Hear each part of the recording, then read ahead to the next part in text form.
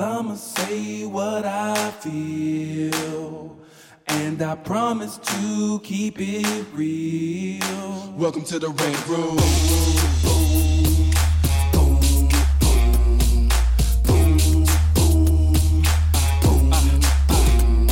So you wanna be a rider, well you gotta be a rider till your fears are diminished and the doubts are behind ya.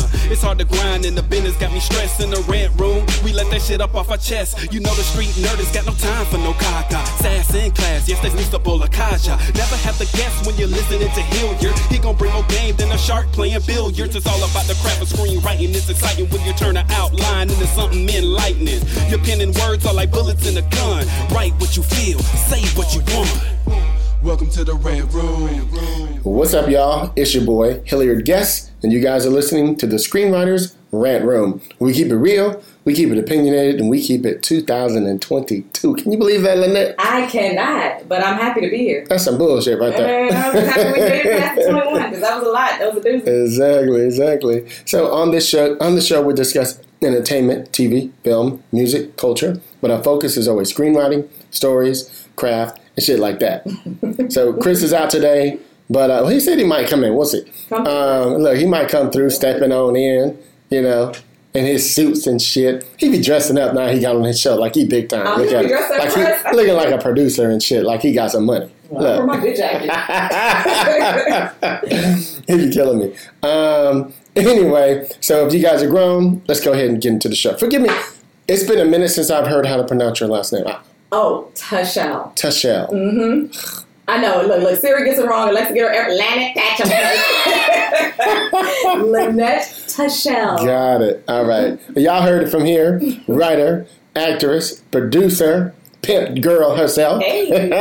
In here doing big things. What's up, little sis? Oh, what's up? Welcome to the show. I got the pimp intro. I love it. Yes, of course. No, got to give you the OG status. Appreciate it. With your little young 13-year-old self. I see you. Thank you. So welcome to the show. Let's just jump on into the show. Tell people where you're from, Sure. and how you got into the game. Man, first, I'm so happy to be here. Awesome. It's just good to see your face. Indeed. I know we haven't seen each other in person for a minute. It's like such a thing, seeing people and people you actually want to see. Right. It's good. But let's see, I'm from PG County, Maryland. Okay. I usually tell people from LA, DC, because that just easier. Makes the most sense. Exactly. Yes. I'm 10 minutes from DC, y'all. Right.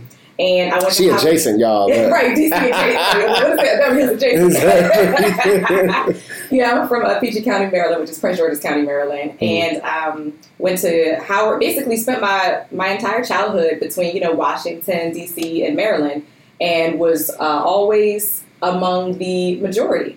So it's so funny because I meet a lot of people out here where they're like, oh, that's not my story. I was always surrounded by Black excellence in PG County, in DC, Chocolate City, especially back then. And I graduated from Howard University. Okay, what you study? I studied BFA theater, fine arts. Which we're going to get into in a minute because I'm going to tell you some shit. But go ahead. Woo, I'm ready for it. No. It's all good. I know a theater actor a mile away, and I knew that you was a theater actor. I'm a theater snob, so. Oh, anyway, okay, yes. good. Okay, good stuff. So then, with the Howard, it was still am a member of DIVA Incorporated, which was Divine Intelligent Versatile Artists, a society for women in the arts. Okay. Love that. Got a lot of my sisters out here. And then right after, I didn't wait too long. I jumped right into the scene. Right after graduation, I think I gave it 6 months or so. Now, did you always know you wanted to act, by the way? It was a countdown. Okay. Look, Mama had a countdown on you. You just hamming it up, huh? I don't like to surprise people. Right. I'm just like, hey, I think when I booked Dorothy and The Wizard of Oz in elementary school, I got off that stage and I was like, Mama, we going places. Look, when I think of home, bitch, I'm just to get you. I think of this place. So, I mean, it's been a countdown for a long time. Right. In terms of always knowing I was going to come out here and act. Everything else kept evolving, but that's always been the countdown. So when I said bye, there were tears, but there wasn't a surprise. But see, that's the thing that, like I said, I was telling you offline, that's one of the reasons why I wanted to have you on is I'll use actors as an example. I tell actors all the time, you can't just act. Yeah. And the reason I say that, you know how I started writing? An Oscar-winning actress, I was working on a movie with them, said to me, Hilliard, what are you going to do? I was like, about what? She's like, you can't just act. Now, this is her first movie she was executive producing. And I was like, what do you mean? Well, by the time our conversation was over, she was basically telling me, I see the future. The future is not just acting. Mm-hmm. The future is being in charge. Mm-hmm. The future is having a voice. Come on. Like, huh? Come on. Don't make me do it again. She preached. You know what I mean? And it stuck with me. I didn't quite understand. Mm-hmm. But she did tell me, the last thing she said was, be open to change. Wow. You know, because I came in just like you, came in to be an actor. I never thought I would write, never thought I would direct, never thought I would produce any of that shit. But opportunities started coming, and I just started saying yes. Yeah. You know, and I realized, well, I mean, turns all on me just to help you. Give it to me. But what happened was this. I read it, so I sat down and wrote the script I told her I was always wanted to do. She encouraged me. I came back home. I was sitting at the coffee shop, which is what I did, mm-hmm. and I met a writer friend of mine, and we started talking. He's like, here's Final Draft. And I was like, what's that? Oh, yeah. You know what I mean? And now I've been acting since I was 12. You know, I was 30, maybe 30, 31 at the time. And so it was like the early 2000s. You weren't even born then. Oh, thanks. And so it's a little young, little 13-year-old self.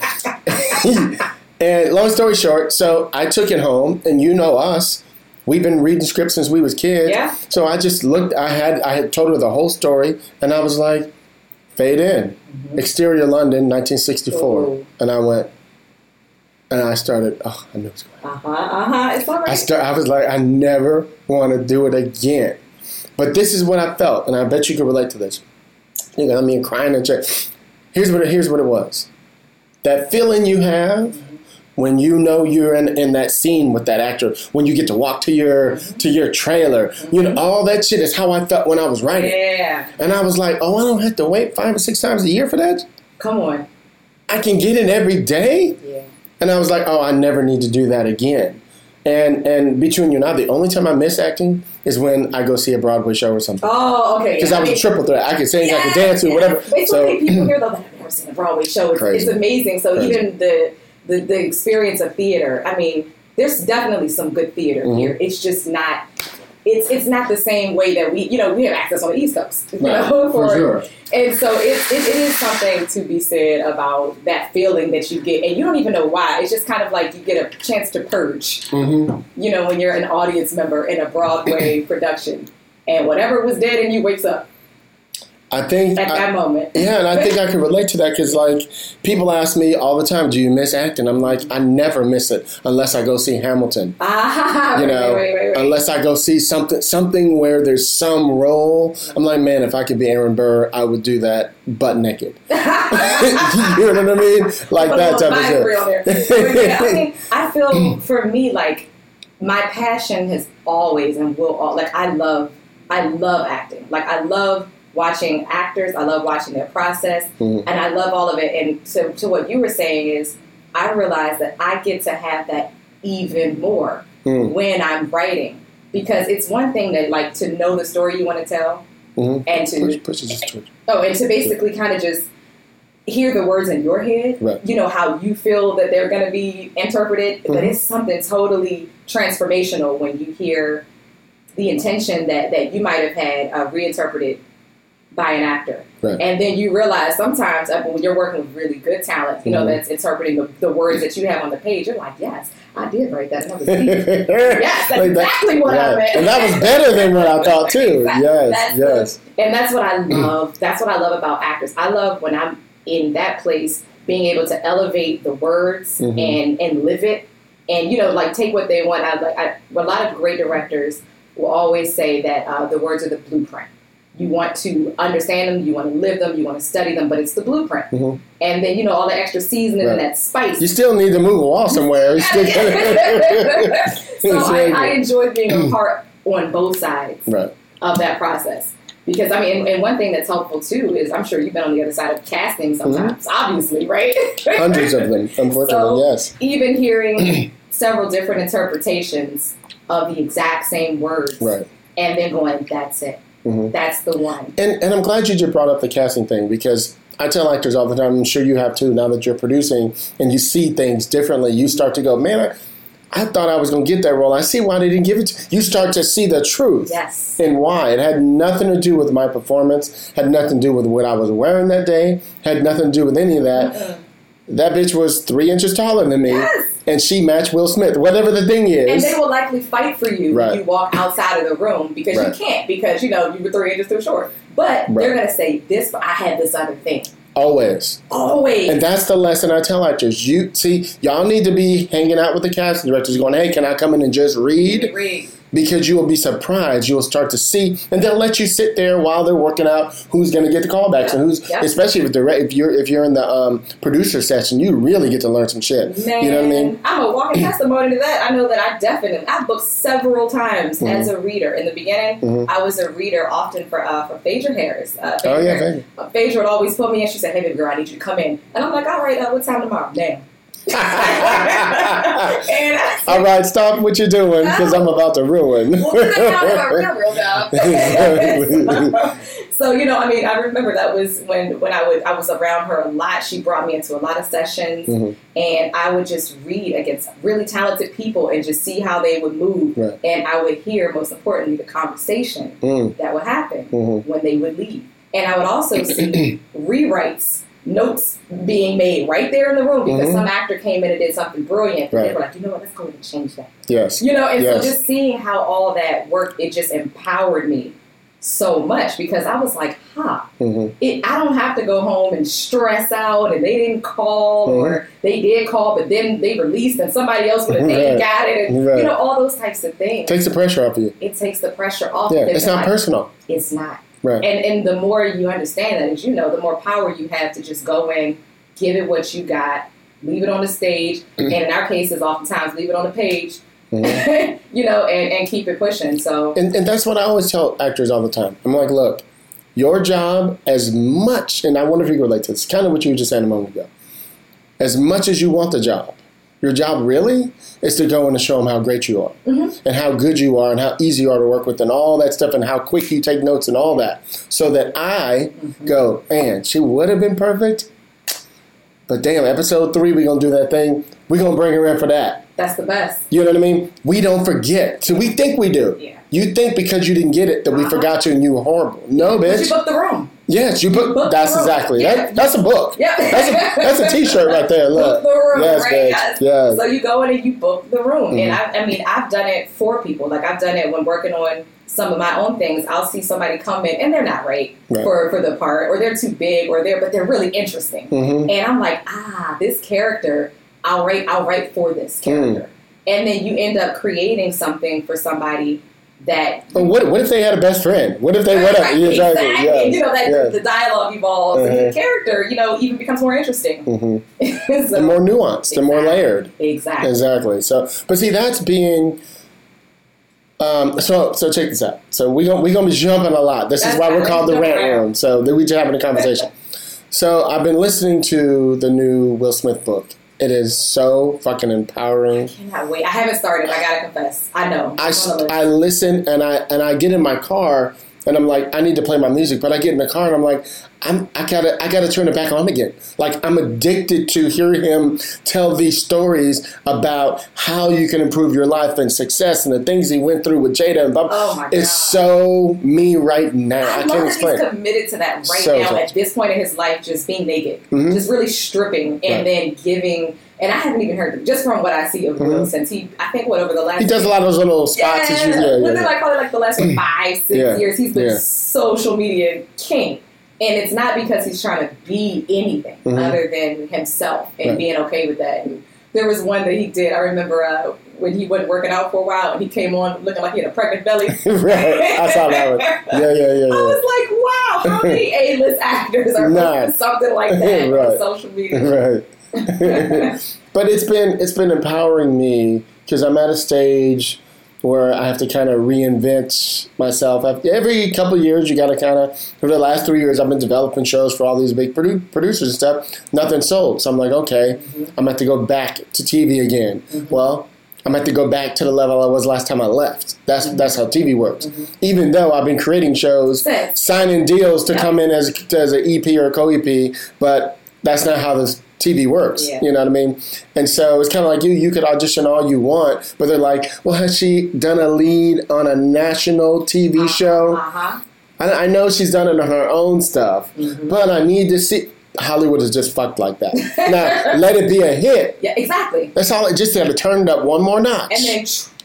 And then boom. That's it. Yeah. And it's, because Hollywood, it's getting better, but it still operates under the idea that you need the cosign. Yeah, it's old-fashioned. And it's just, and it's something that we're proving time and time again, especially with all these young artists that are coming in and taking control of their careers beyond just being in front of the camera.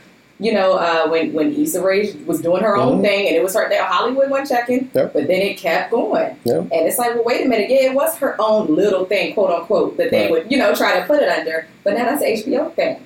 That's an HBO deal. That's because they think, she just has a black audience. Oh, when you get those numbers, clearly it's not just a black audience. Right. Some happened. Right. But yeah, Hollywood's always a tad bit behind, but when they catch up, They catch up and they ride it. Exactly. So at that point, you want to have firm footing. You want to know what your vision is and not be too influenced about what their vision is for you. Right, for sure. You've already been putting in the work.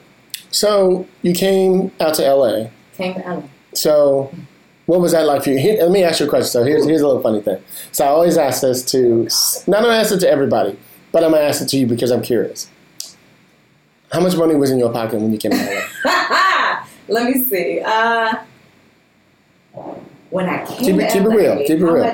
Well, I didn't have as much money in my pocket, but I had a job lined up. Okay. So I had enough to ship my car and enough for about 2 to 3 months of rent. Okay, that's smart. what I had. It was like 2 to 3 months of rent and enough to just get my car where I had to go.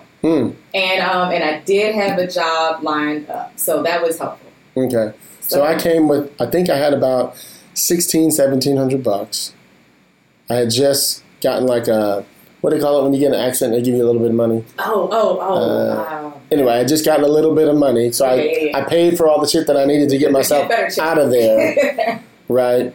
Came to LA. I stayed with my friend of mine who had a apartment on Rossmore. He was a manager of one of the really nice buildings. And his girlfriend lived downstairs, like one level below us. So he was down there 90% of the time. So I had this beautiful, big old condo thing to myself for like maybe 3 or 4 months. But I started feeling like, okay, Hill, you need to do your shit. And I also, I don't know if you know this, I used to be a hairstylist. What? So, I still do probably 5 people a week, just my friends.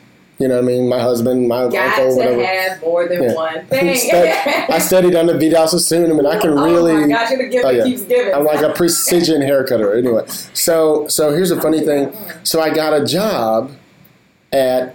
my initial thing was, maybe I'll go to Jose there or somebody like that. I was doing $80 haircuts or whatever. So I was like, I need to do some real shit. And I was like, did I come here to be a hairstylist? Or did I come here to be an actor at the time? This is 1996, before you was born.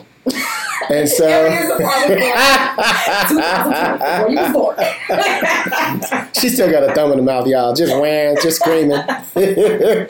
So I made the decision, calculated. I'm gonna get a job at Supercuts. I'm gonna work part time just so I have enough to pay my rent, and I'm gonna do this acting thing. And I think 3 months later, I was booked on. I think one of the Power Rangers. There was like something happened. I could so see you in Power Rangers. Oh, yeah. It's funny because every year, like they always like we'd like to congratulate Hilliard Guest on his birthday for the Power Rangers. Blah blah blah. And I'm like, oh. I ended up only doing one episode. It's supposed to be more. Okay. But it looks like I did more based on the way they talk about it. I only did one. Maybe the way they cut it too. You might be in some flashbacks. You never know. I don't know. It's possible. Anyway, so I ended up doing that and some other stuff, and did that for years. Just kept thinking that was what I was supposed to do. And here's my question for you. How many years you been out here now? It's been, I'm going on 11, 12. Okay, so about your age. Right. Oh my goodness. Exactly, your little young self. All by yourself. That's funny. I did kind of, I thought I was moving by myself. But one of my best friends at home says, like, no, I'm coming. She came. Yeah, and she came. That's good. And she hated it, so she moved back. Y'all East Coast folks are love. Too much of the customer service is wow, these people. Just everything. So, she loved me, couldn't do LA, and she moved back But so I had a roommate for. What part of town were you guys in? I was in. This is look. I still don't know my way around, but this is when I really didn't. I was in Baldwin, not Hills. I was living. She's adjacent over there too. It was like Park Baldwin. It was this brand new. It was like near downtown, kind of.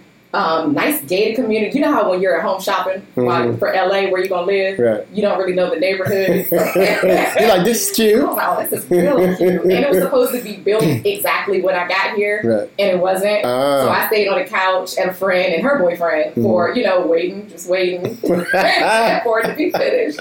But yeah, it was nice. It was a nice community. It was a rough community on the outside, but the inside was brand new. It's like USC, right? Just like USC. Yes, just like that. Surrounded by the rolling 60s, right there. Right? Yeah, gunshots out of power. Exactly. So you came to LA. So here's the thing that I always find fascinating. Whether you're an actor, writer, director, producer, whatever it is you come to LA to do, usually most people come to LA, to do this business, and they get caught up in illusions of grandeur. Oh, man. So you come here and you think, now, here's why I moved to LA. What was happening was I was getting roles, right, in San Francisco. But I was getting, like, the role that was, like, the best friend to Lorenz Tate, Omar Epps, and Mekhi Phifer, whoever it was who came there to do the guest starring role. Yeah. And I was like, there's no reason I couldn't have played that role, right? And it started frustrating me that that's what kept happening. And I realize it now as a producer why, but I didn't understand it as an actor. I just kept taking it personally. And had you not become a producer, you still might be asking those questions. Probably, yeah. And so, so where I was going with that was, for you, were you mainly focused on theater at the time, or were there things that were happening 11, 12 years ago for you in film and TV? In DC. So for me, what's so funny is I didn't really get involved at all. There wasn't much of a film TV scene in DC, except at the time. Yeah, at that time. Now everything's different, but at that time, nothing that I was like, I could make a living and a career, staying in DC. So my focus was theater in DC, and I was booking theater. I did some stuff at studio theater, a couple tours, arena stage. So I was moving and shaking in the theater area of DC. But what's really funny is I didn't know about The Wire back then. And I remember... You didn't know about that? That's funny. I watched The Wire so late. Okay. So late. But I remember that was the only kind of thing you kind of heard going on in the D.C., Maryland, Baltimore area. Everybody who was an actor was getting a little roles. Yeah, for sure. Wire. I'm gonna stick to the theater. I didn't know what it was. Right. But when I moved to LA, I moved because I said, you know what? The good thing about theater is if you are a 60-year-old woman, you can play somebody 30 on a stage. Folks are in the rows in the back. Like theater lives. Nobody's sitting there going, she ain't 30. Wait a minute. No, right? Exactly. So my thing was, you know what? I've done theater. I love theater, and I want to always have theater as a part of my life. But right now, in my youth, since I'm 13, I said I want to come out and I want to take advantage of everything that I can for television and film. And that way, I always have theater. Theater's always, a home. But TV and film, that's a nice vacation house right there. That's a nice... And so, I loved it. There were a lot of differences. A lot, us theater people are so big.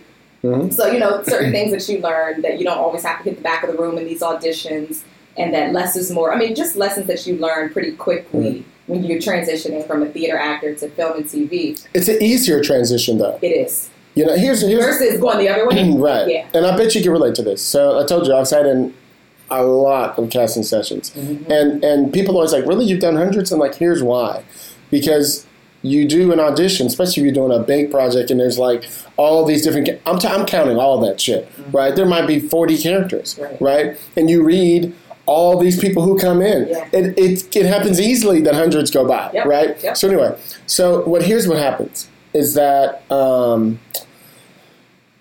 actors come in, and I was telling you I'm a theater snob, right?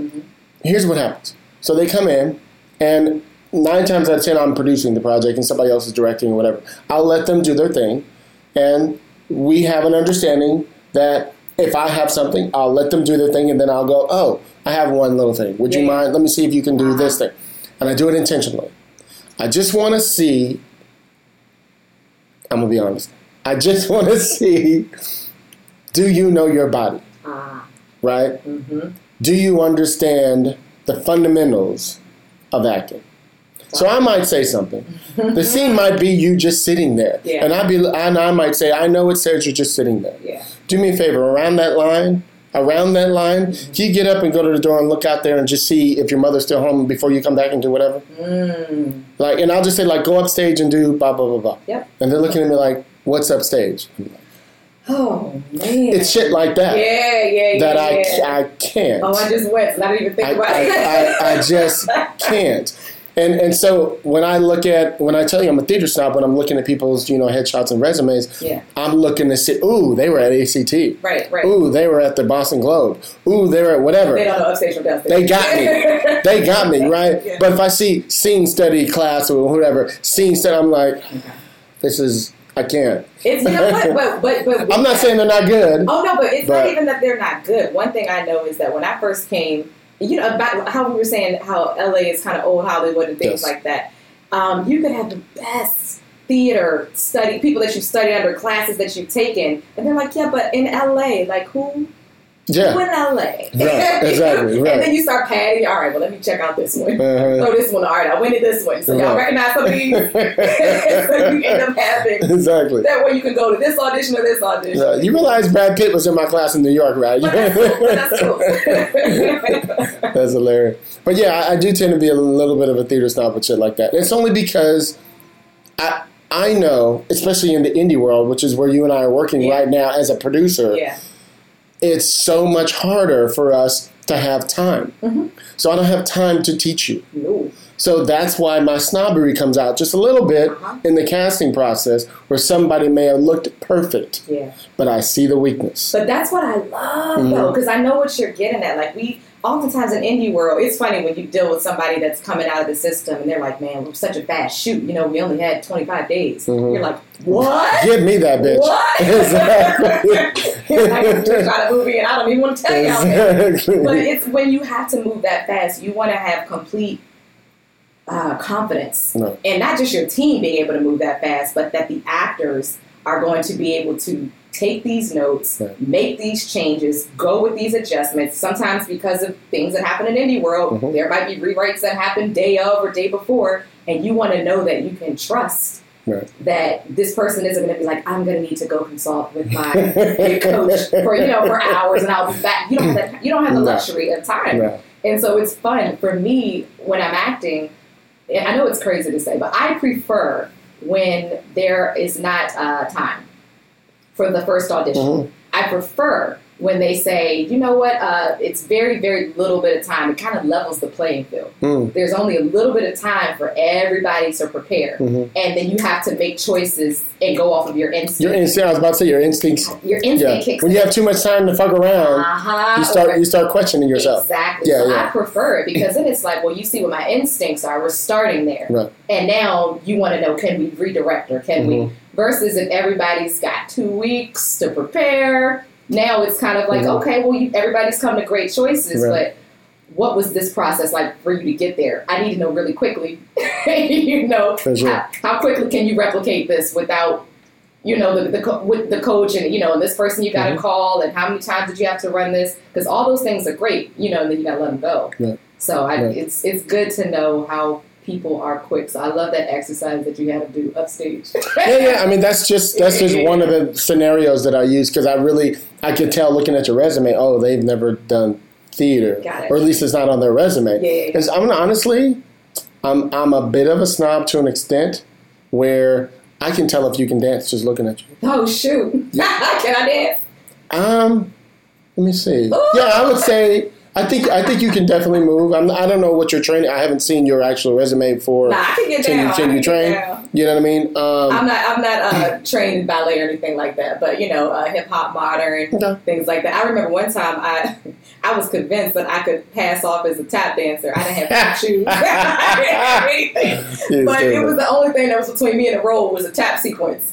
And I was like, well, I mean, how they gonna know? And I went up there. Let me tell you, you can't fake that. No. I did my version of a slap dance, Right. and they were like, "Thank you."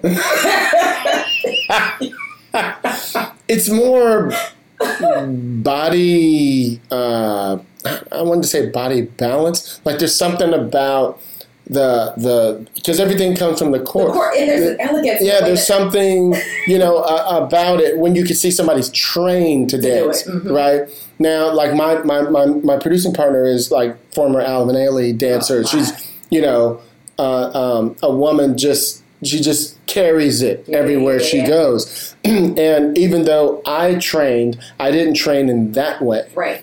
So my training was much more, I was much more busy as a working hip hop dancer. Right. Who can do pirouettes and the splits and all that stuff because I came from musical theater. Exactly. And musical theater is much more jazzy and whatever. You can learn exactly. the counts there. You can do enough. Right. You can be really good at it, or if not, if you have to just get through the dance numbers, you can do that with musical theater. But get more complicated than that. And luckily I came from the streets and, from, back in the day, in the early days of breakdancing. So I was part of that wave of kids who learned to really street dance. Oh, yeah. So you look at me and you think, oh, he's probably just, and then I hit it and I start to crump and you like, you can crump, like you can do it. I'm like, I still got it. Like I still can hang with the kids if I wanted to, minus my bad legs and knees. And so, I was watching him on Friday in dance class at the gym where I go to, because I used to be that's how I met my husband. I was in dance class like 2 a days, like was 4 he or 5 days. too? No, he would just he'd be in there like on the treadmill, and where our gym is, it's like level, so the windows are like big, so they could see straight through and see us in there dancing. And so when it would end, the choreographer would always let me and my friend Tigar, who was one of J-Lo's dancers, he would let us do it after it's over so everybody can see how it's supposed to look. Oh, okay. Got it. Yeah, I've danced for Hammer, like all kind of stuff. So it's like, we can dance. And so we would add the spins and the boom and the click and the pop, pop. So you kept the rated G in the class, and then you gave them the... Yeah, we take the shirts off and we would look. And so we'd be killing it. Anyway, so going to that. So that's why I was just curious to you about the casting part for you, like the things that you've learned. Let me ask you this. Let me jump right quick. What made you, I told you what happened to me and how I started producing, right? How I started writing. What happened to you that made you go, fuck this, I need to be great and I need to create? Is that your little phrase? Oh, right. Don't wait, create. Don't wait, create. Don't wait, create. No, yeah, I did have a moment, as we all do, I'm sure. When we first come, it's just kind of like, you feel like you've done everything up until the point where when you arrive, you should be starting. Right. Because you're like, that was what the training was for. That was what the BFA was for. Like you put in all this time, but you ain't put in Hollywood time. You put in LA time. So you got to start over. You got a whole nother 10,000. You got out of my jail. So it was to the point where I can't remember the word you used earlier, but when you said how when you were producing, it wasn't like bitter or anything like that, but it's just a moment where you feel, I don't know if it's angst or anxiety or I know for me, one of my great teachers at Howard was always just like, never look to your left or your right, never look to your left.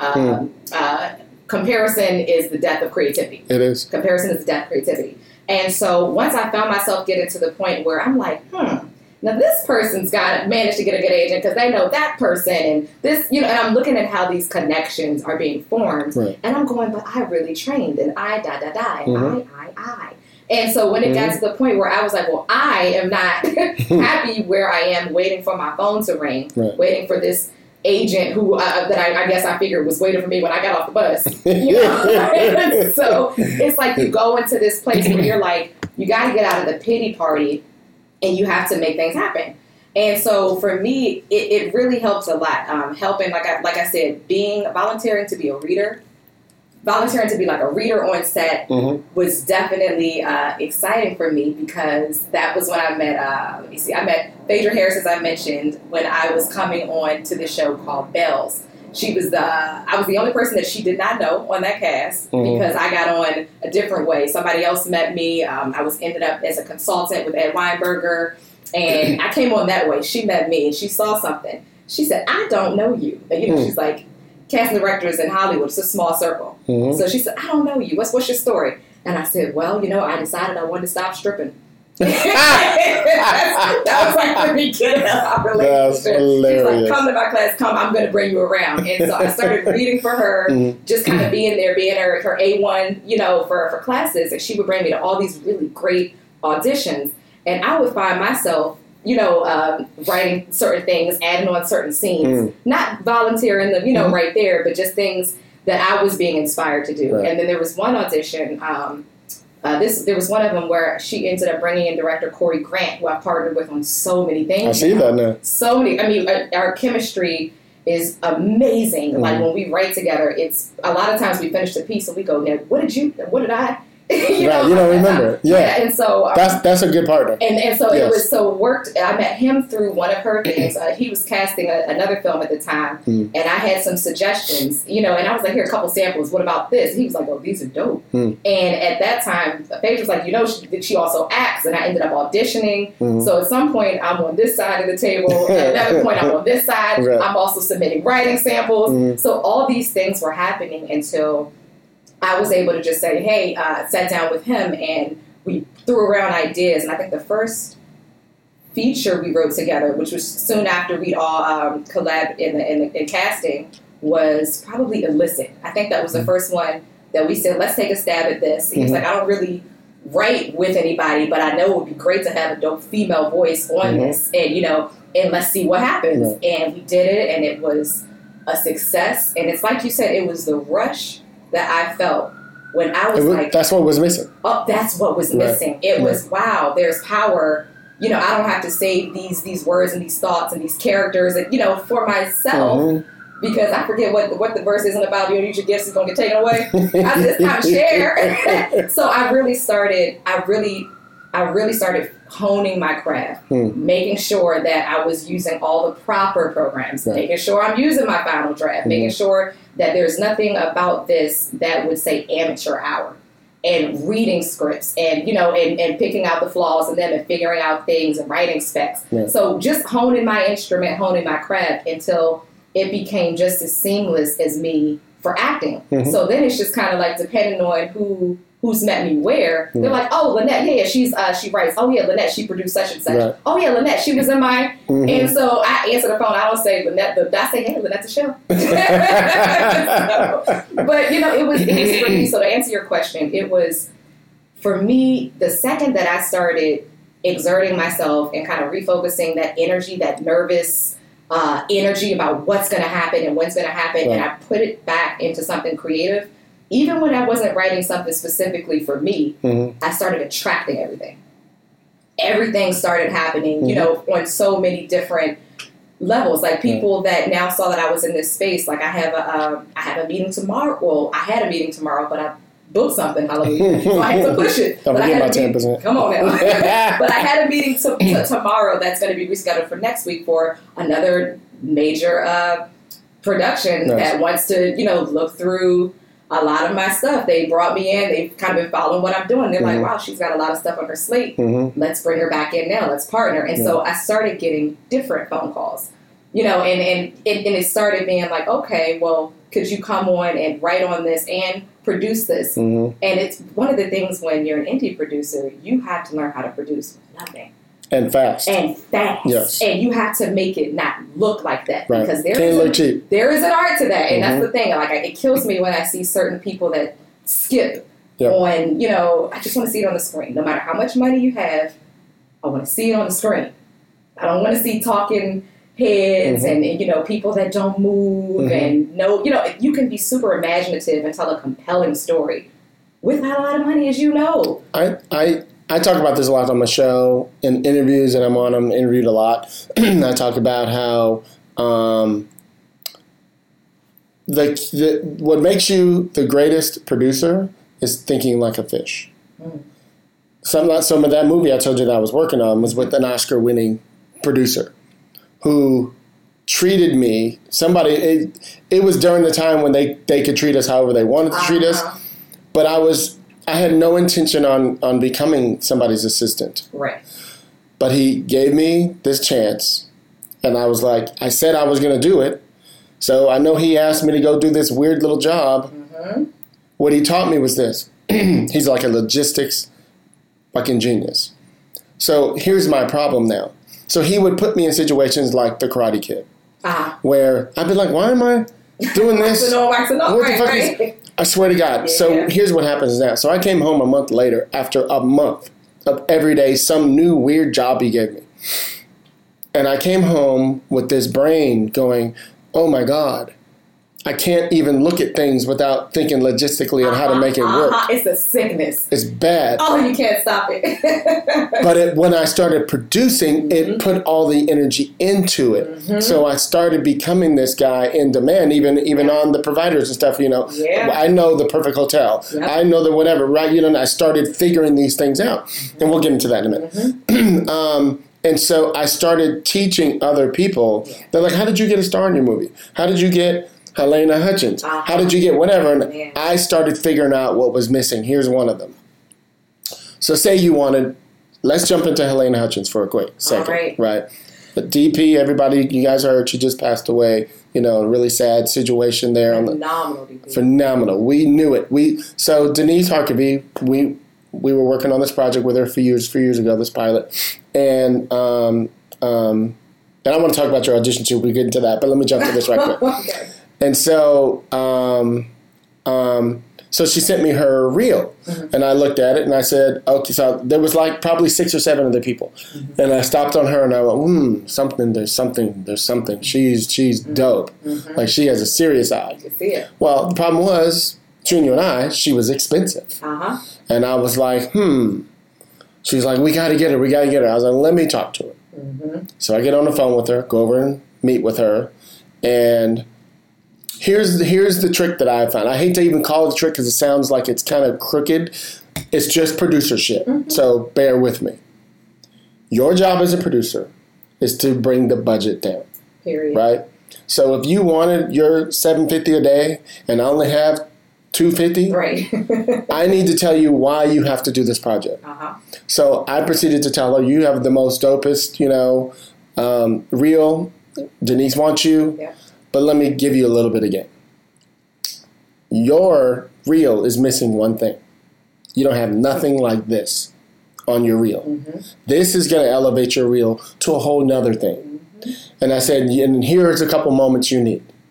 Right? So I gave her, you need a moment. You don't have a thing where there's like a chase scene with a car going blah, blah. You don't have a moment where there's a sexy woman doing the blah, blah. You don't have this. And I sold her on how she would be willing to take a lower thing so that she got something and we got something. And it's that reciprocity. Exactly. It's literally, I think I just said something the other day. I might have just posted something so similar. It's crazy. It's the reciprocity. And I think that when you are a producer, what somebody once said that actors make the best producers because you're already immersed into so many different rooms, so many different people. Especially theater.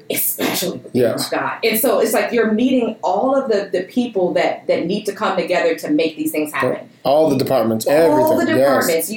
You are even, you're like, oh, well, what about this location? I now know this locations guy. I know this scout. I know this UPM. And you're realizing, if I'm able to kind of harness this, and keep tabs on everything I'm collecting, because producers, we're collectors of all this information so that we can be an asset to the production, when it's time. And then even with somebody like the fact that you sold her on what she needed, it's not crooked because she needed it. I just hated to sound, I can't even imagine the roles that she would have gotten from the next person that saw it. And then it's even easier for her to go up.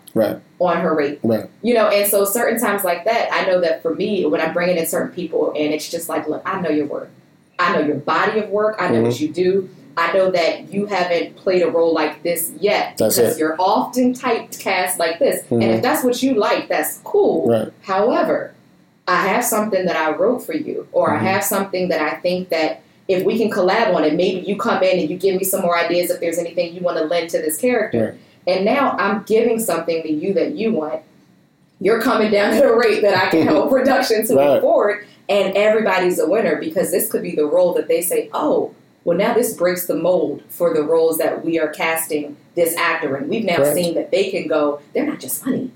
They are. And, and now your trajectory changes. And that's because you slashed the rate. Right, and that's the key to being a really good producer, in my opinion. Now, people always say, oh, well, what does a producer do? It's like, well, what does it? Do you want to go down that track? In the indie world, you got 20 hats, right? Yeah. But if you're smart, like you said, you'll get a strong line producer, strong UPM. You'll get these people in the process to help you make it easier. Because it used to be that I had all those hats and I was doing everything. And now I don't have time for that. Exactly. So I'm not going out doing paperwork and, working on SAG stuff. I bring in somebody to do that. And I manage the process now. Yeah. You know what I mean? And so, but you have to have understood what all that stuff was so you can have those conversations. You got to go through it, too. You have to. You got to. Otherwise, people can tell you what can't work and what won't happen and how it will never. And you're like, oh, honey, I do. This is, and then they're like, oh, sometimes you just have to be a guide to show another way. That way you can pass it on. Somebody else can pick it up and keep going. Yep. And it's like you said, it's building a strong team. I feel like the reason that I've been able to keep ascending and being successful on, projects either that I'm a part of from the beginning or the middle or on as talent, it's just trusting. Right. It's trusting that the people that you have around you know what they're doing and that they're fighting for you. Right. Because it's like, it's hard enough to manage the moving pieces. If you have somebody there that doesn't want to be there, you'd be better off spending a little bit more money and getting somebody dynamite so you don't have to redo. We had a situation with the film once where trying to save a little bit more than we should have saved on sound. Lost about, lost almost a day, of usable, production sound. And then you got to go back in. You got to fix it. So it's just making sure the people that you bring with you are strong. Right. And then there's something in it for them. Because a lot of times your team will carry you. You know what I mean? If you get in a pinch and it's like, we're not going to make this day, now that you're with people that have been rocking with you from the beginning, that you show loyalty to, and when you get a bigger job, you don't skip over them. You bring them for that job. You took a pay cut from me. I'm going to put you on this one. They have a budget. Then they're there to fight. And so that's when I think I learned more about how production works, obviously, from the other side than as an actor. So now when I go in and I just get to wear one hat, I'm so excited. I get to go in and just be an observer. But have your eyes open because, God's will and whatever else you believe in, you will be able to have that level of production. Oh, yeah. You know what I mean? Oh, it's on the way. And here's the best thing that's come out of all these 30-something projects I've done since is what it's done for me now is now I'm moving to these network projects. I am, even though there's the only thing, here's something I was telling my agent this the other day. I was like, here's something you got to know. The only thing different between the projects I'm doing and then the network stuff, they have more money and there's more people and their turnaround is faster. That's it. You and I might shoot a project and 6 months later we still ain't finished with it because the editor who's doing us a favor doesn't have time. Whatever the reason is, right? Whereas in that, everybody's boom. Yeah. It's scheduled, right? And I said, so don't assume that I don't know. Okay? I've done the post, I've done the whatever. Exactly. I get it. Sat in the ADR sessions, the looping. I get it, right? I'm an asset. Yep. Right? So you have to see me in that vein and just get me them meeting and they will quickly go, oh, he's not new to this. You know what I mean? You can tell somebody that's been doing, in a matter of minutes. And I do think that it's a lot of times you don't know who's looking at you, but people are always watching. Always watching. And even like I mentioned, the phone calls that I've gotten over like the last couple of months have been extremely different than the phone calls that I've gotten, for my time, in LA since I was, 13. Right. But she's 16 now. That's all. She's 16. But no, it's been a lot of majors have been reaching out and then now looking at my slate and now saying, well, how can we partner? Right. I'm interested in, doors that were not opening. I will say people are beginning to understand what you're saying about you can come from an indie space because they're seeing what's happening for people who are starting here and realizing you can transition into this major space. Right. And a lot of times what happens is people want to attach themselves to that before it gets to the point where you can't afford, to get in bed with this person. And so, I mean, even now, even with the last project I did, we did it on a small platform, and the networks that are reaching out now, we're waiting for legal stuff to finish. But I'm like mind blown that this is the quality. We shot it in a way where it's equivalent and better than things that they have currently, which is all people want to see is, can you produce work that looks like this? For sure. At the end of the day, nobody wants to hear how much money you had. Nobody cares. Nobody cares. No. Kids, they all have their standards of what it would cost for them to do. They do shows that they give $2 million an episode to. It don't matter. And then half the budget could go to this producer, that producer. It could go to padding. It could go, I mean, it could go to wherever it goes. Yeah. But as long as if you see it on the screen, and that's the difference. If you have a $2 million budget and you're somebody in the indie space, that's a lot of money. We don't have to work with $2 million.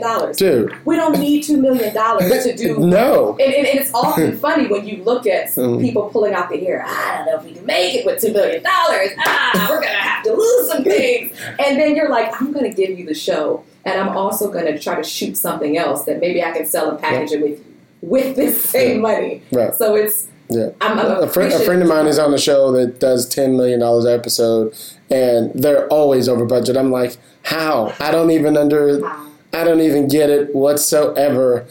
Especially with that, it's a big machine too. You think they'd have figured it out by now? I'm like, somewhere in there, something special effects, something ain't right. You know what I mean? I've been with to shut that shit down. So we going to Taiwan or some shit. Y'all fucking up. Things I don't even want you to bring up because everybody's happy. Exactly. Everybody's eating. So I want to talk about you as an actress. Forgive me, I don't remember how we met. Do you? Okay, so I must have met you through Scotch. Oh, that's right. We met on Faux Show. Faux Show, because that was before. Yes. That's it. And that's so funny. You talk about hanging out on Faux Show. Okay, Tiffany Haddish. Hello. Kim Cole. Great everybody. Show. Oh, we had a great time on that show. I was in a coffee shop writing on some project. In LA, the coffee shops until you have your office. That's your office. That's your office. So I was in a coffee shop in Hollywood. I want to say it was like Sabor. Okay. I think it was Sabor.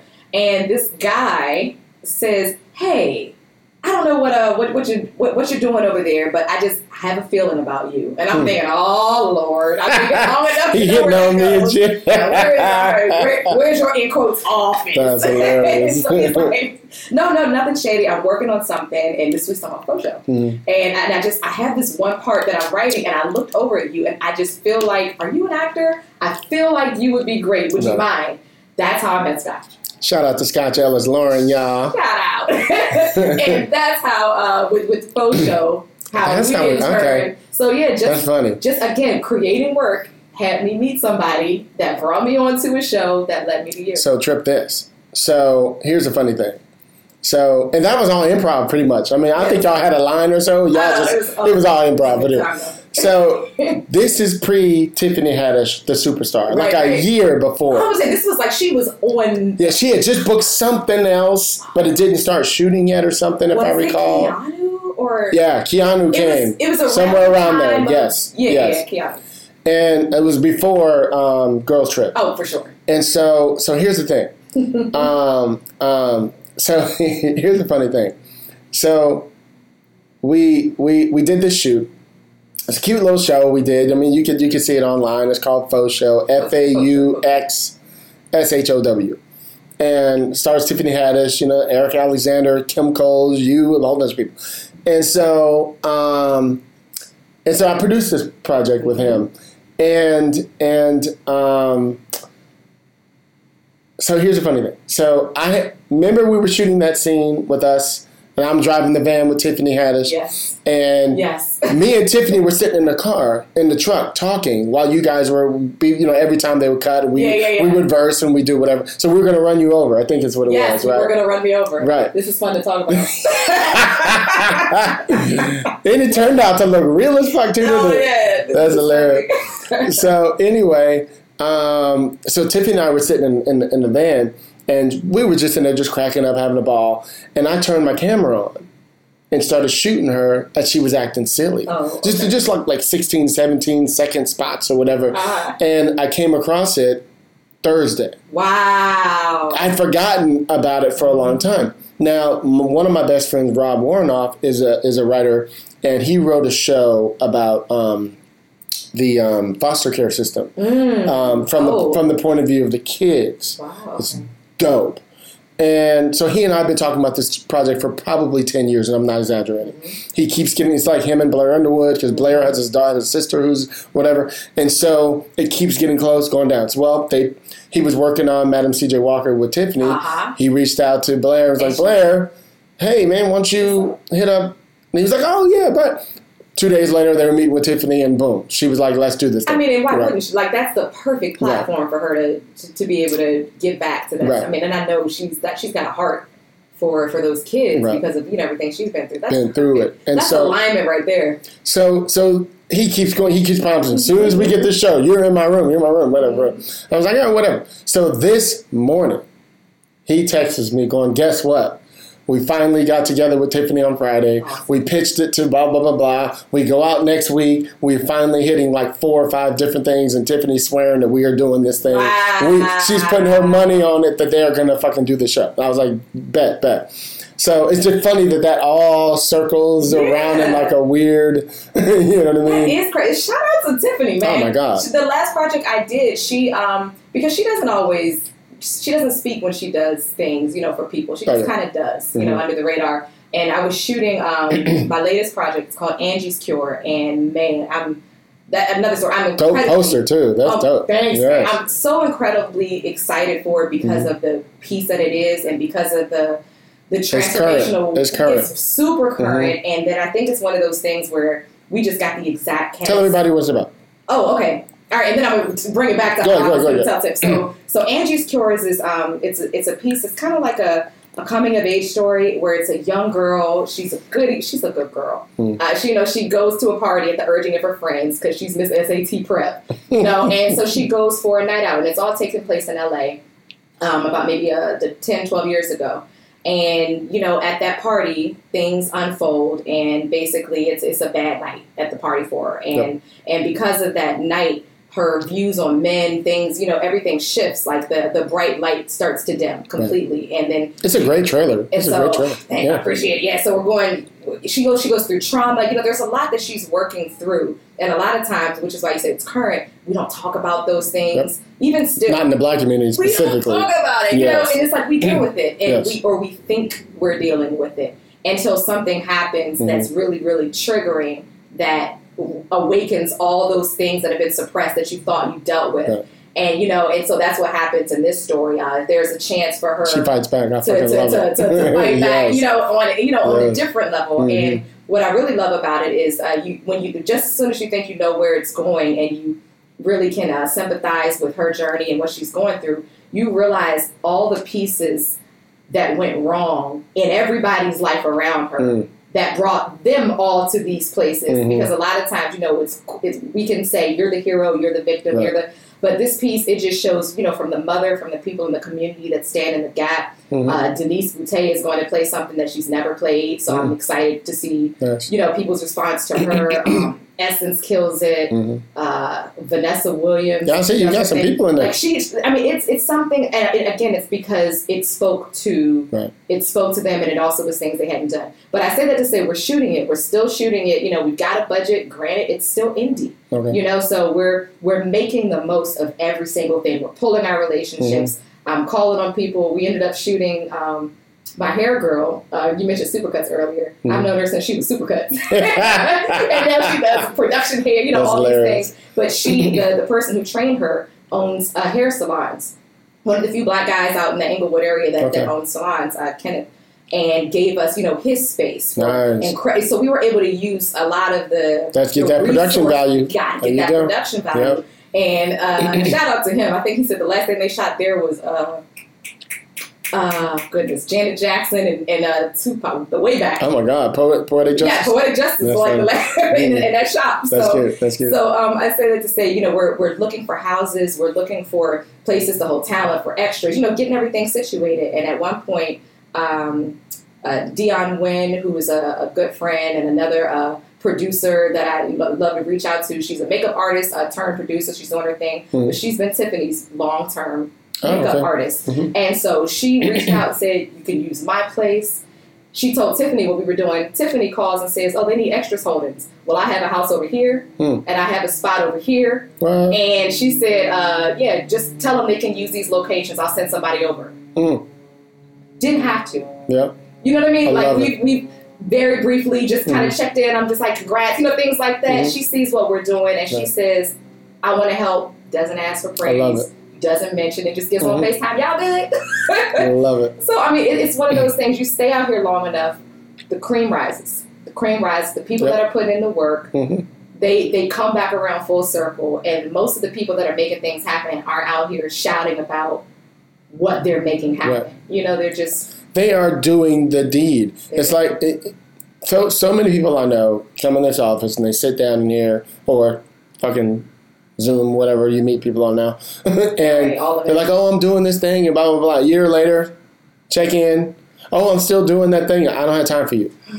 You know what I mean? Yeah. And that's the reason I was telling you offline, one of the reasons why I wanted to get you on the show is I've been secretly sitting back, watching, going, look at Lynette over here just doing shit. Oh, that's my big bro. Watching. Because like you said, folks be watching, right? Somebody's watching me. Oh, for sure. You feel me? And so, as a matter of fact, there's a big producer who I've been following, but they didn't know I was following them. And all of a sudden, like, what was it, like Wednesday, they sent me like a Facebook request to friend. I was like, this person, they know me. Like, they know my name. Right. It's weird. A big TV producer. And Thursday night, I had posted this photo of me and my husband went to go see Everybody Talking About Jamie, the musical. It's so cute. And... he hits me a DM going, hey, you guys were at the show? We were literally in the same row you were. I saw you, but I didn't know that was you. And blah, blah, blah. I would have totally came over and said hello. Oh, man. And this and this. So I'm only saying that to say you never know who's watching or who's in your peripheral, whatever you call it. And so you should always be on and ready, for whatever it is that comes.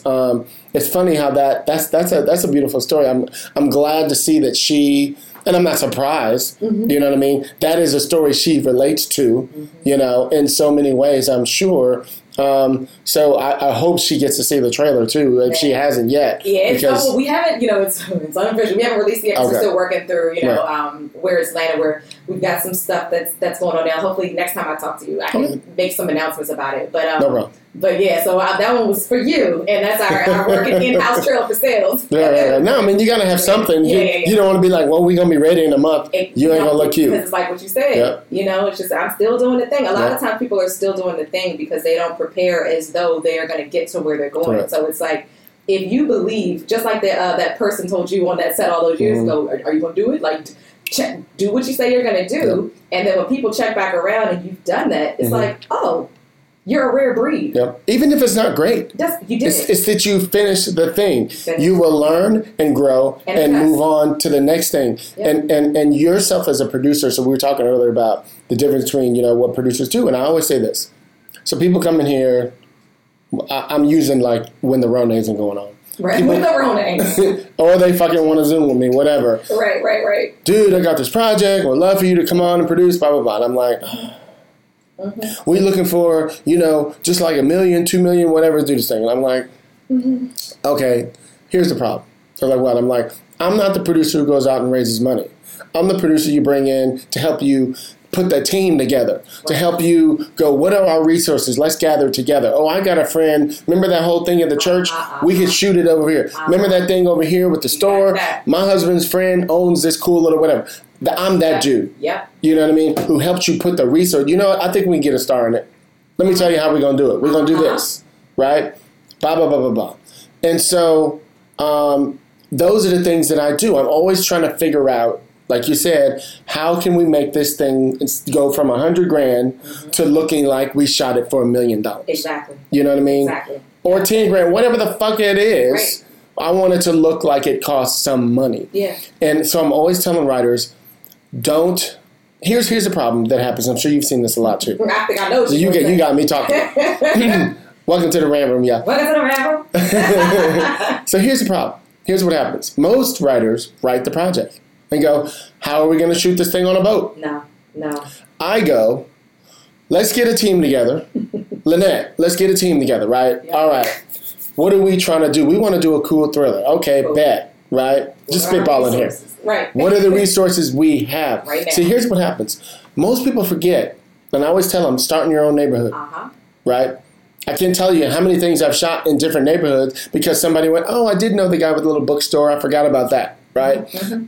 They don't realize they actually know people. You don't know what you know. I think your job as a producer is to finally start. Remember how you said something about you heard it and then you couldn't unhear it with wax on? Yes. Once you realize that all these things are for a reason, you start absorbing the information. You're not just letting it run through you anymore. Right. It's just kind of like, wait a minute. I go in a place and I'm like, I mean, I'm sure it's a curse at this point. It's just like, oh God, this would be great if we could. You can't stop. You can't turn it off. You can't. As a writer or producer, you're like, okay, this production value. Now you're looking at budget, and then you're like, but this, I could write something really intimate right here and it would land because people don't normally put scenes like that.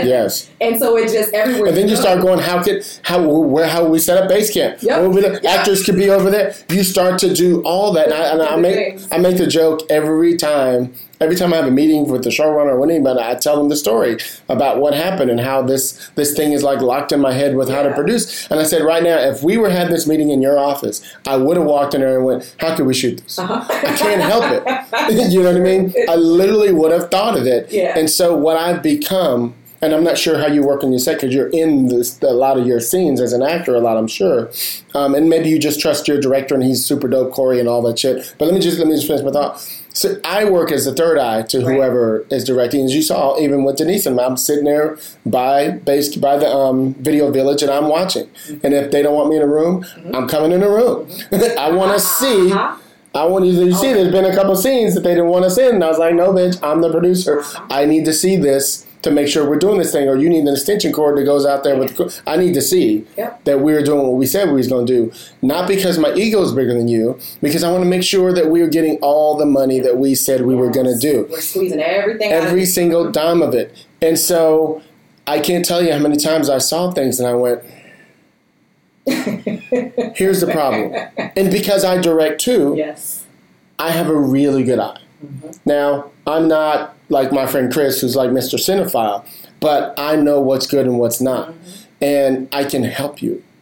And I will literally, I didn't say hardly anything to Denise, as an example. But when I did, I'd pull her aside and I'd go, I have a suggestion. I want you to watch some. Let's play it back. Tell me what you see. I'm helping them. I'm not going, did you see? I'm not doing that. I'm going, let's play it back. I want you to see this right quick. And they'll play it back and her and Helena. And I'll be like, what do you see? It looks fine to me. I said, let's look at it again. You see how you shot that thing? If you had just dipped just a little bit lower, now we see all those beautiful lights right there? Just give it more texture. It just looks flat. Right? Little shit like that. That's when I speak. No, otherwise, never. Because what you do, you don't want to be what we hate, which is, as soon as the people, on certain budgets where they don't have another job, other than to stick somebody else there that doesn't necessarily even know what the people around you know, but just to be a voice. You're speaking and you're making sure that it's shifting something for the better, or you're letting them have their space, and then you're offering a suggestion. And a lot of times it's warranted because it's like once they work through their process, they're like, okay, now what is it? What else can we do? It's you're building. It's a team. And it happens on every single shoot. That and usually I'm shooting for days and days, but you'll be shooting, and at some point I'll do that, and here's what happens every single time. They'll go like this, and like, is it okay? They'll look back. And I'll give them a thumbs up. As I'm sitting there looking at Video Village, and the trust has become there. You know what I mean? And so that's one thing. But here's another thing I was going to say. When I told Helena, and I wish she was here so we could talk about this story. When I told Helena that one of the scenes was a scene where, I'm forgetting the character's name, forgive me, the female pimp is running outside of the hotel. I said, you don't have that. You need that moment. Guess what's on her reel? And that's the one that made it. Matter of fact, I was looking at 2020 and there it was on the screen. I was like, oh, shit. And I've since booked her for another, I fought for her for another project. This was when I was shooting something and they definitely wanted to get a female cinematographer. I said, "Oh, I know the girl," and brought her in. And this was for a feature. And came in, she booked it, she kicked butt. Nice. won't speak on the feature too much. This was not one of mine, but you had no control over that. Yeah, what I will say, what we shot was absolutely epic. I believe what it. we shot was amazing. What she shot was amazing, and you dope. know this because you've seen her work. But sometimes, like, and that's the one thing too that sucks sometimes when you go from being in a position where you can make sure you can see something through from prep to post and to all the way to completion and everything, and then when somebody takes the work, no assembly, and then runs with it, at certain points. That happens in the industry too, and it's just you look at certain projects and you're like, man, this could have been something, especially when there is so much love and talent, and you bring in a team of people that trust you onto a project. Everybody's rooting for it to be great. Right. I'll talk to you after this about which one it was, but she did her thing. Yeah. She shined on it, and she got plenty of work. I'm sure. Off of it. So it's one of those things. I met her through you guys. I brought her on. That's how it works in this industry. But you got to do good work to do that. Gotta do good. You got to be memorable. You know what I mean? Like I said, you and I worked on that faux show thing. And I remembered you when it came to the providers, and I was like, I will never forget that. I was like, I got the perfect person. Helena was here too. Wow. We all were sitting here during the casting in this office. You're the reason, and it just dawned on me at this moment, you're the reason that I probably first ever told that story about how it's incredible to go in for something, do something small or whatever, and then somebody that you didn't even really know was checking like that. Brings you back, because it was a couple of years that had gone by since then. Yeah, and it was at least 2 or 3 or something. And I think that the first time I ever told that story, it was because of you. So thank you for sure for that. Awesome, that's good to hear. And to bring it back to what you were saying too, like a lot of times, if I'm in a project, luckily if I'm writing it, I can kind of figure out. As you're writing, you're also kind of producing. If you're going to be block shooting, etc. Right. So a lot of times, I'll live between Video Village. Working with the actors on set. I remember, and then when I'll try to push all of mine when possible so that I'm not shooting sporadically. Now, this last one I'm a lead-in, so it is what it is. Yeah, you can't get away from it. But typically, I'm able to do it so that I can go in and completely be present as an actor and then not have to do it throughout because of the way we shoot. So sometimes shoot it chronologically in that sense. And then that way I can spend a lot of the time doing everything else that makes production run. So this last project with Angie's Cure was the least amount of time I was able to spend in video. So everything I did had to be in prep. That's why for me the prep was so important. I remember the first scene that I shot, I didn't realize they were saying an action because I was hanging up with SAG. So, I was hanging up because we were pushing through some stuff with DGA, and then I was pushing through SAG was behind. They're still behind. And they called, and it's like I've been waiting. And I'm trying to speed through the call, and I hear action, and I stall it out, get them off the phone, hang it up, and I'm in. And it's like... and so that's what I typically like to avoid. So. Yes, for sure. But on that one, it was unavoidable. But yeah, typically I try to make sure that you know how it is. Things are going to change, but you do as much as you can. Your job, your other time to interrupt you. Your other job as a producer, like people always compliment me and say this, boy, you're like the most calmest person on the set. I'm like, because I'm listening. And I'm observing, and I'm looking for a fire so that I can go to the deep, so I can tell the director 3 weeks later, girl, you ain't gonna believe what happened. You don't believe how to say something? No, I don't even need to say that. I'll just tell them like what happened on the set. Like there was some shit that happened even on our show that y'all don't even know about. And I was like, oh shit, your job. Yes, but I had to fucking drive back up there that night and handle some shit, and I was like, oh wow, I knew we were shooting at a hotel where really real prostitutes actually are. You probably gonna deal with some shit. Real meth heads are really hanging out there. I remember being in a situation on a project where they did not lock in that location the way they said they did. I hate that. And midway through, and this is so many people on this project, midway through they lose the location. We find out they've lost the location.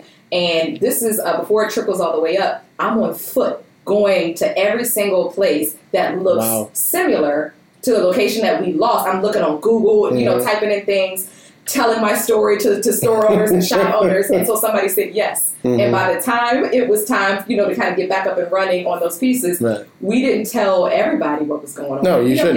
It was just like, hey, we're going to actually pick this up over here. And at that point, called in some favors, got some things rushed. But it's one of those things where you think it's bad when you sound for if you've got that many people that are all waiting to play in one space, it would have been a disaster. Here's some advice I'm gonna give to you young producers out there. This is for indie shit. This shit is handled on a network shit. So you didn't gotta worry about things this. You don't have to worry about. But here's an example. So say we're gonna shoot a short. Let's just spitball something, right? We're gonna shoot it at your house. You have a roommate who's hardly ever home. They're always at the boyfriend's house. Yeah, okay. This happens a lot, right? But your house is perfect, right? So I'm the producer who goes, hey, Lynette, I'm coming over on Saturday at like 3. I'm just going to scout the house. Mm-hmm. So I scout. I go, what's that room right there? Oh, that's my roommate's room. Can I look in it right quick? Mm-hmm. Why do you? No, you can't. That's her room. Let me look in there real quick. Uh-huh. Wait for it. So I'll look in there and be like, oh, okay, yeah, this could be where the actress is at because, she got a bathroom too? Perfect. Hey, can I speak to your roommate? I do all of that. Yep. Right? Because I've been there. Yeah. Wait for it. I know you have too. Where we were shooting at a restaurant and the director's like, no, dude, I got it. This is my dude. Hey, can I speak to him? No, don't worry. I got it. I already talked to him. I don't want too many people in his ear. I was like, here's why I need to speak to him because I don't want to get there. No, dude, he promised me that blah, blah, blah. We get there. This motherfucker standing outside. Hey, Hill, can I talk to you right quick? I was like, sure. He says, hey, so, the restaurant's open, so you guys can't go over there. You guys can't do this. I know you need to use the bathroom, but you guys are going to have to really, figure that out with my.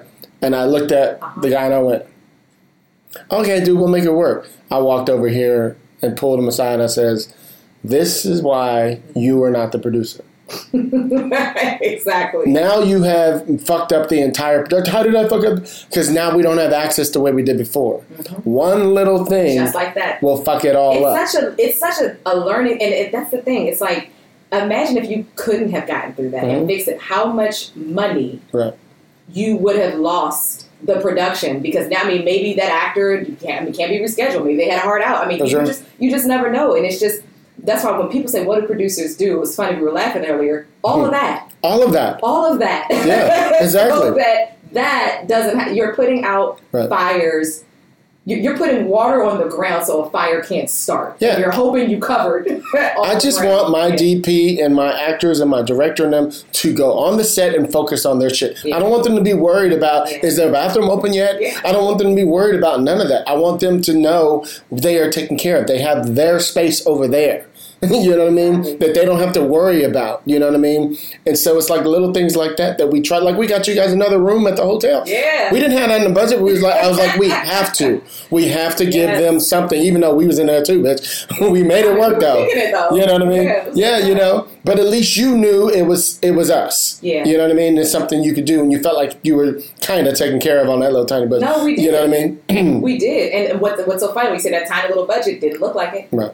And look like it. even that big house that we shot at in Marina Del Rey or whatever. That other guy. The social one or the for the providers. When you guys were you were beating up the Asian guy. Oh my God. And like at that house, like that room where you guys were hanging out at, they didn't want us to shoot in there at first. Mm-hmm. And I was like, no, let me talk to the owner. Mm-hmm. They gotta have a space. Mm-hmm. You know what I mean? Even though we all were in there too. Yeah. At least there was a space you can go into, had a bathroom right off the right. You know what I mean? That stuff is the logistics that you need to figure out so that your actors are at least comfortable. Because that's the one thing that they're there to do is they're there to do their job. Right. And if they can't get in the space where they feel comfortable to do their job, now the whole production is halted because somebody didn't have the right accommodations. You don't have this. I mean, and people know that things come up, but you've done everything you can. Yeah. Like, we trusted you guys. We trusted that we were taken care of. We were safe. We had a good space. We had some food. I remember it was good. Lots of food. Lots of food. But, it was one of those things where we were allowed to just do our job. We weren't aware that there were real prostitutes going on.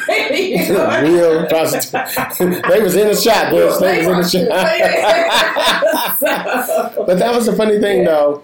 I knew, and I told Helena and Denise, I was like, watch. This is the person.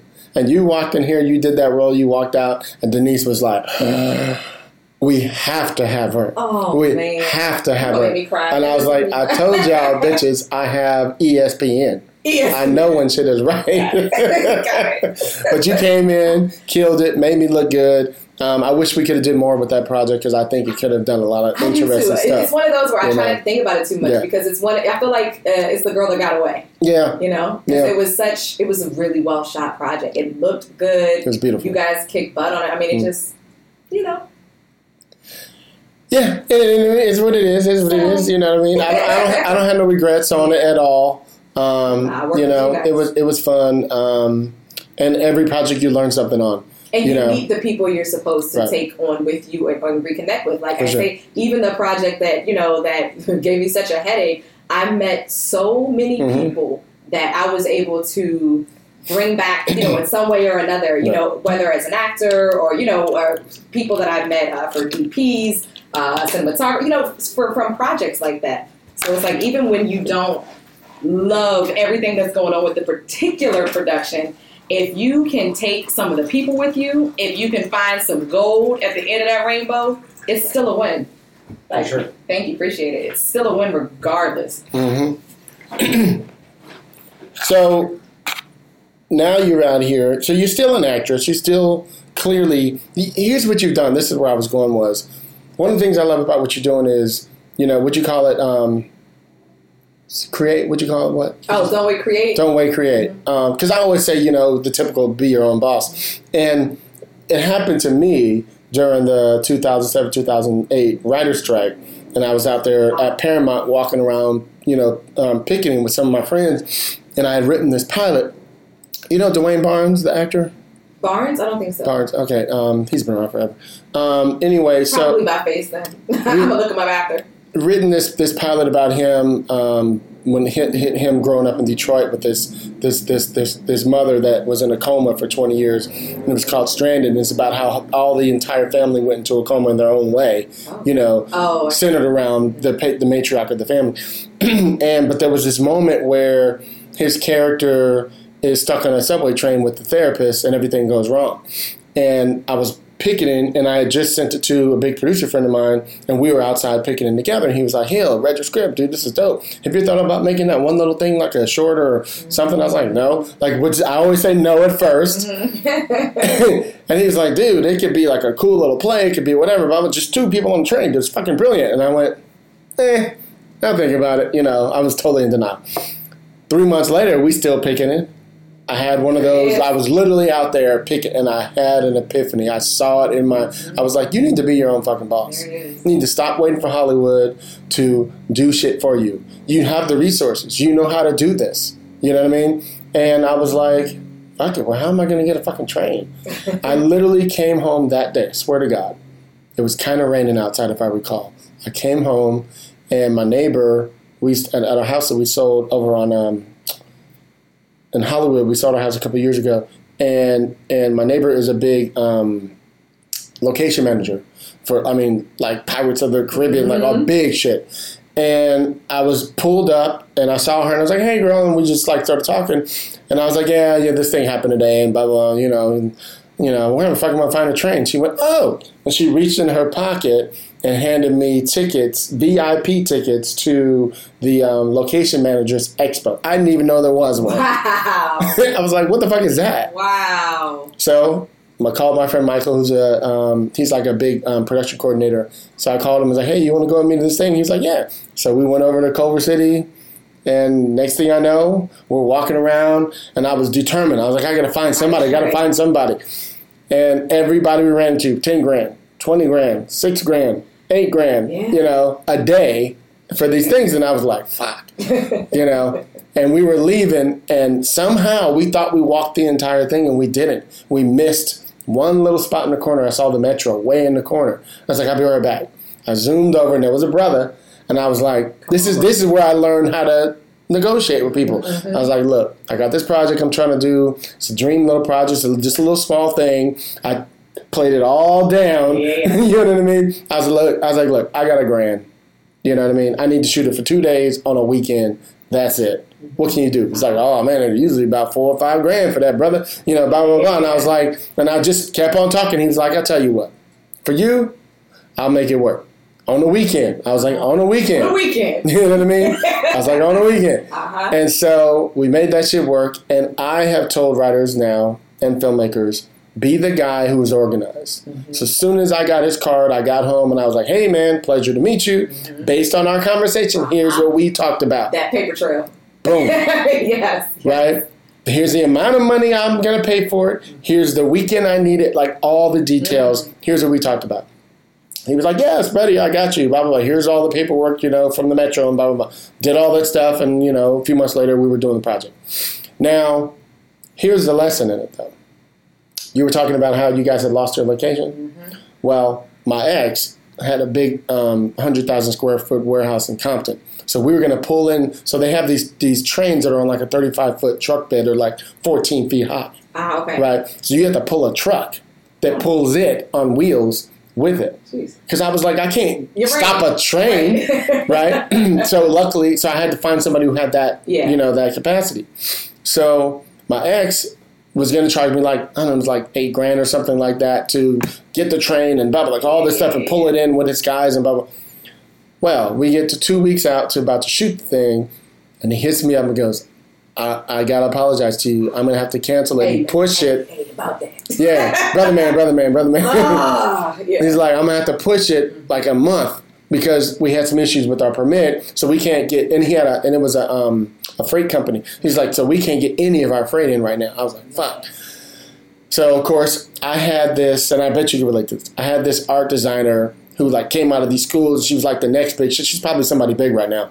And she was going to build, we're going to bring in this subway train, set it up against one of the walls, like a brick wall. And she was going to build all these pipes with water dripping in it so it looked like we were inside of a tunnel, And I was like, oh, this is going to be dope. Well, as soon as we changed the date, the bitch had another job. Oh, because she's booked. Right. Yeah, because she's good. Here's the lesson. So I was all tripping for 2 weeks. Mm-hmm. Came down the last day or two before, and I was like, okay, think like a fish. Think like a fish. Think like a fish. Is it really necessary to see water dripping down the thing? Mm-hmm. What else can we do? What else can we do? And I was like, if we put it up against the wall, as long as it's dark and we know it's a tunnel and we get the right sounds, I don't need that thing there at all. Light that thing up right. Wait for it. Oof. So then my ex calls and goes, hey, so I was thinking, here's what I'm going to do. I'm going to send my guys to go get the train.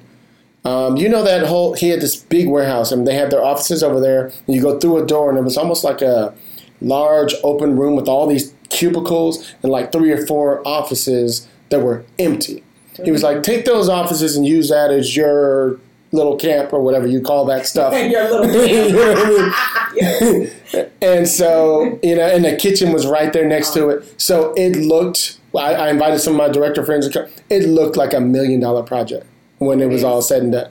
We probably did it for $20,000. That's what I'm talking about. And think like a fish. And then I got my friend Gordon Thompson from Dynasty to star in it, and Kareem Grimes was played the other. And so all this stuff, and the lesson in it was this. So people say, boy, you're like the most calmest person on the set, because I learned, here was the lesson. Every time you trip, and you lose something, you actually end up gaining some shit. So anytime I have a problem, I'm like, wait a minute, y'all, something's coming up. Chill. Remember that actor got out? Now we got that actor. Yep. Remember that thing happened with that place? Now we got this. I don't see the lie. You feel me? See the lie. That's what happens. And so that's why I stay calm and I don't get all upset or I don't get, twisted because now we got to move the location. Yeah.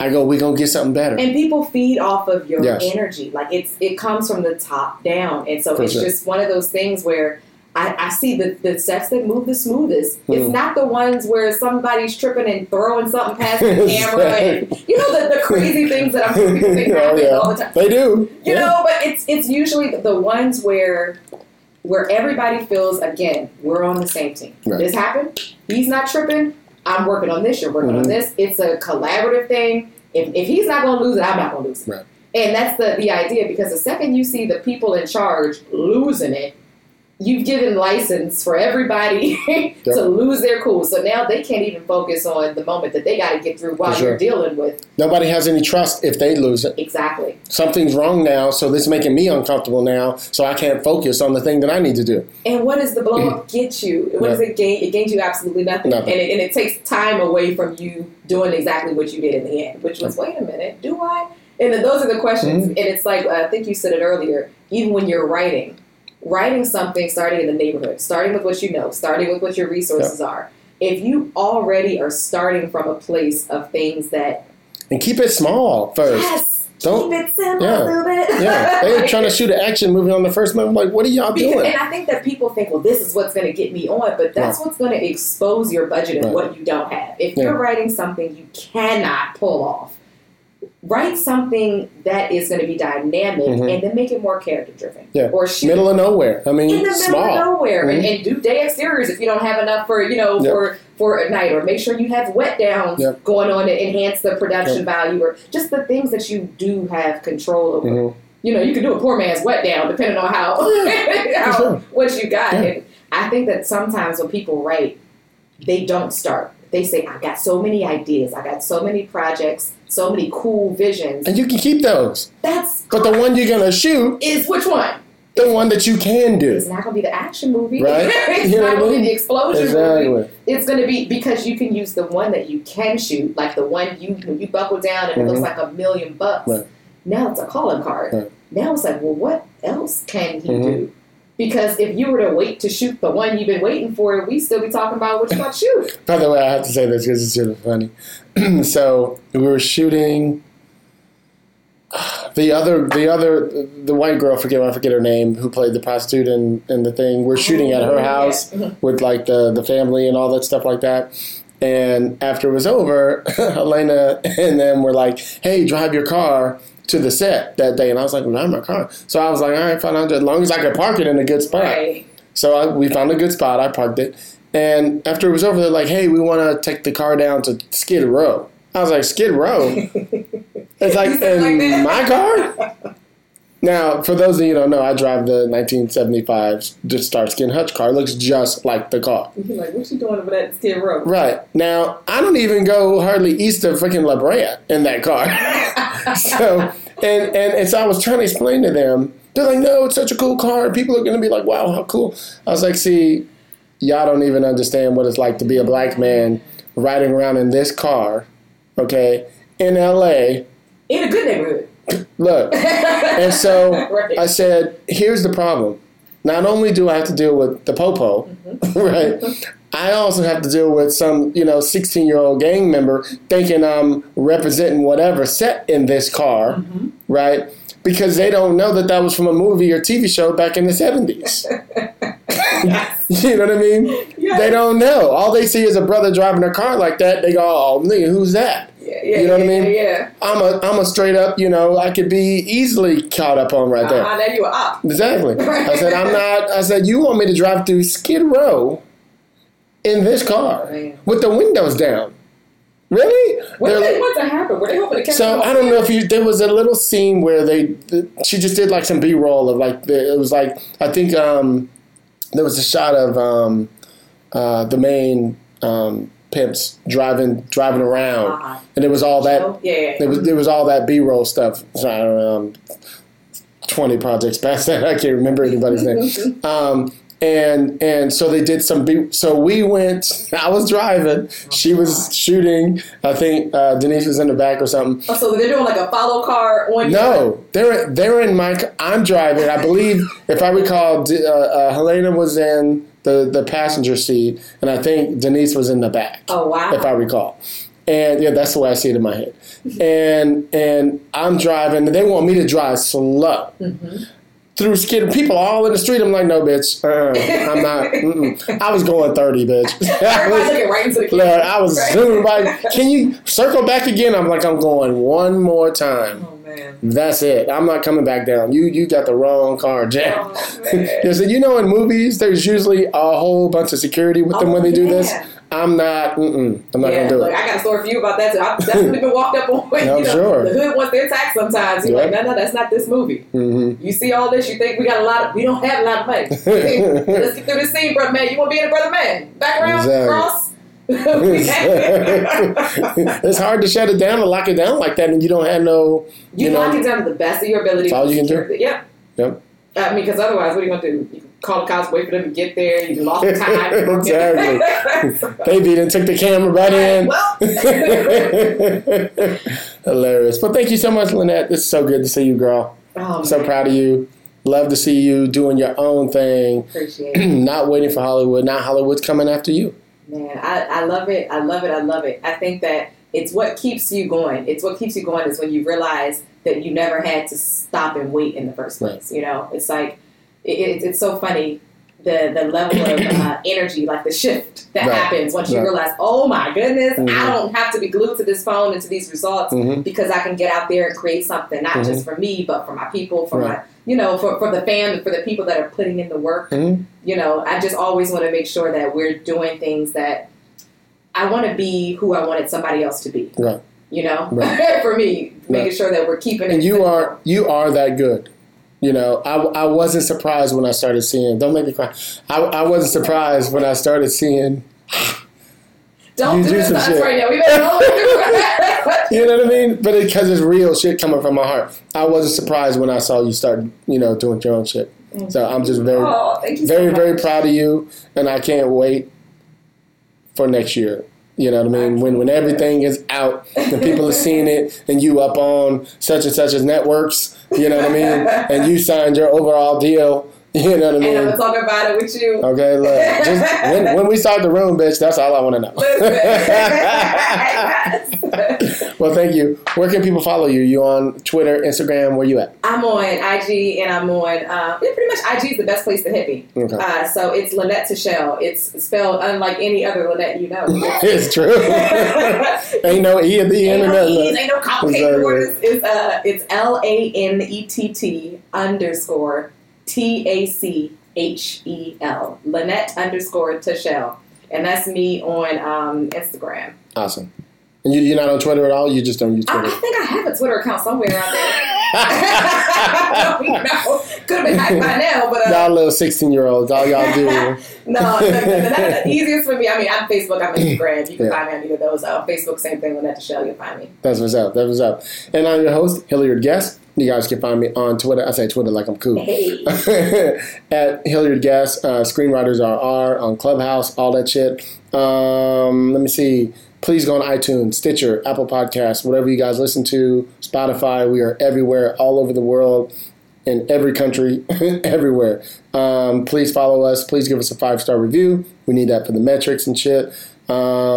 Please go on our website, screenwritersrr.com. We got T-shirts on there. We got mugs, all kind of stuff. I want to see y'all out there representing that stuff. I keep saying I'm going to buy a bunch of them so I can give them to my guests, and I keep forgetting to do it. It's pitiful. Chris Derrick will be back hopefully next week. Yeah, next week. Yeah, we got some cool shit coming up. Anyway, yeah, lots of good stuff happening. I got to send you this new project I just did. I keep forgetting. I ain't sent it to nobody yet. Ooh. Trying to keep it on the low. I'm going to get a sneak peek. Exactly. Anyway, Jonah with me for 2020 when I get to that. You'll know when. Okay. So you guys know how we do it on the Rant Room. So proud of you, girl. On the show, we keep it real. We keep it opinionated. We keep it what, Lynette? 2020. 22 now. Oh, 22. I'm talking 2020. See, black folks can't take us nowhere. Let's do that again. All right, we're going to keep it what, Lynette? 2022. Hooty hoo.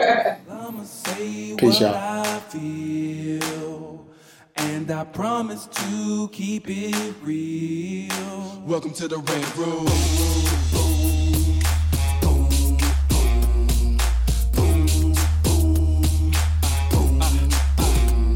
So you wanna be a rider? Well, you gotta be a rider till your fears are diminishing, the doubts are behind ya.